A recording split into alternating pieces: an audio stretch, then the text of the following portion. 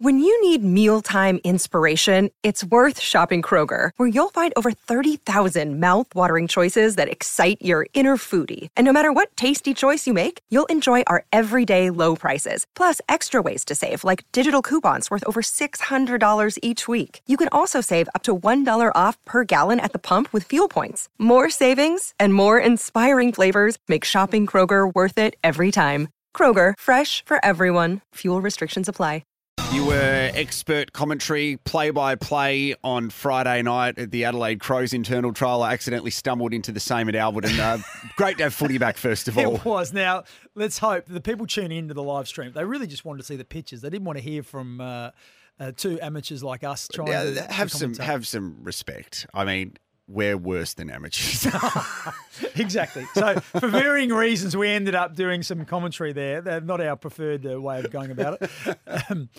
Anyway, let's talk footy because if you're a Crows fan, and about 2,500 to 3,000 people rocked up to Hisense Arena there at Richmond, and I think they were all very interested to see how Isaac Rankin would go. So big tick in that regard. He started forward, might have kicked the first goal of the game, had 2 in the first quarter, went on, did some really nice things. I reckon 3 of his goals were from the goal square. Volleyed one off hands, took another great handball from Saligo, dodged around someone and walked into an open goal. So he ended up with 5 for the day. The other part about his game was a lot of discussion around can he and will he go through the midfield and play there. He, along with Josh Rochelle, spent a fair bit of time in at centre bounce. So going into the centre bounce, then sort of drifting forward, a little bit of work around stoppage in the front half of the ground, so coming up and doing some work around the wing. So both Rankin and Rochelle were good in that regard in terms of just offering a little bit of extra zip and dart. They're both clean with the footy, so that was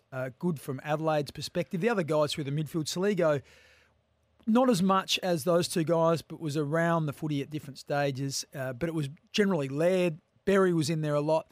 Luke Pedler looked pretty solid as well. He looks like his body is finally going to stand up for him. So he's one of the players that the Crow supporters have been waiting to see. Top 10 draft pick. Pick 10, I think he was, a couple of years back. Same year as Sam Berry. Struggled with, I think he came in, he had an injured shoulder when he came in. Then he's had osteitis pubis and some groin issues, and he really hasn't been able to get himself right. Saw him in the build-up to the finals last year and play some really good work or good play for the Samford team for Adelaide. But in that last final, pulled out because his groins were sore. So he's been able to get on top of that. He's an explosive player. He's got a booming left foot as well. So that was good. Really liked the work of Harry Schomburg. Gets the ball on the move at stoppage and he is super fit. I think the two fittest guys at Adelaide are Chase Jones and also Schomburg. And Schomburg started on the blue team, which was the strongest team. Then went at the yellow team, which was getting convincingly beat, and then actually stood out for the yellow team, which was really hard to do. Chase Jones and Ned McHenry both started in the possibles as opposed to the probables.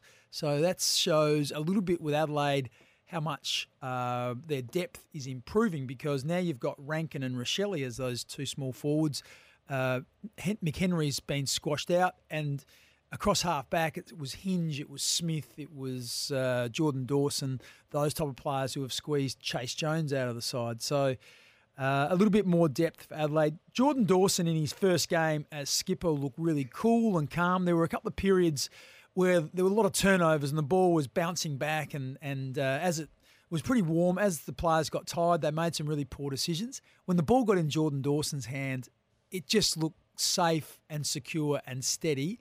And I think he's going to be a really good leader for Adelaide going forward this year. Had a text message come in there from Darren of Craigmore saying, Friday afternoon I flicked between the cricket in India and the Crows internal trial at Richmond. I couldn't believe how bad some of the skills were in both games. It was so frustrating to watch. Is that something we come to expect with internal trials? So I noticed that at Alberton on Friday night where there were a lot of skill errors, a lot of turnovers that you probably wouldn't see in a standard AFL match, say in round 10 or 11, and probably umpiring decisions for holding the ball or too high. There were a lot of those skill errors even in the defensive end. Yeah, what you have to remember, there's a couple of things. One is it's their first real hit out in terms of games and you know, it's 100 minutes and generally the skills really dropped away. It was probably late in the third quarter or late in the first half. Players are fatigued.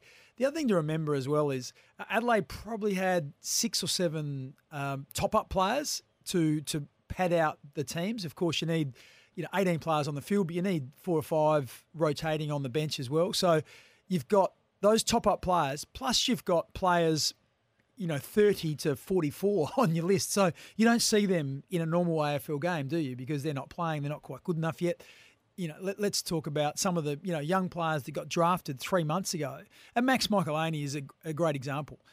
Couldn't quite get a game, just fell out of Norwood's premiership side, so he's not quite at SANFL standard, yet 3 months later he's playing as a defender on Isaac Rankin. So that's a massive step up.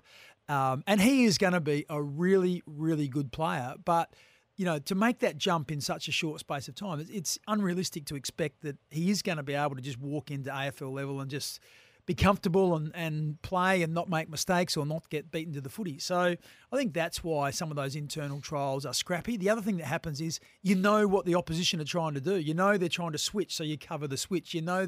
Where their hit spots are around the ruck, so you're all going to the same spot. So that's why I think everyone should really look forward to this week. The Crows play Fremantle, Port Adelaide play West Coast. They don't know the hit spots. They don't know the areas that Adelaide and Port Adelaide have been working on in terms of their ball movement. So we'll get a truer indication of where they sit.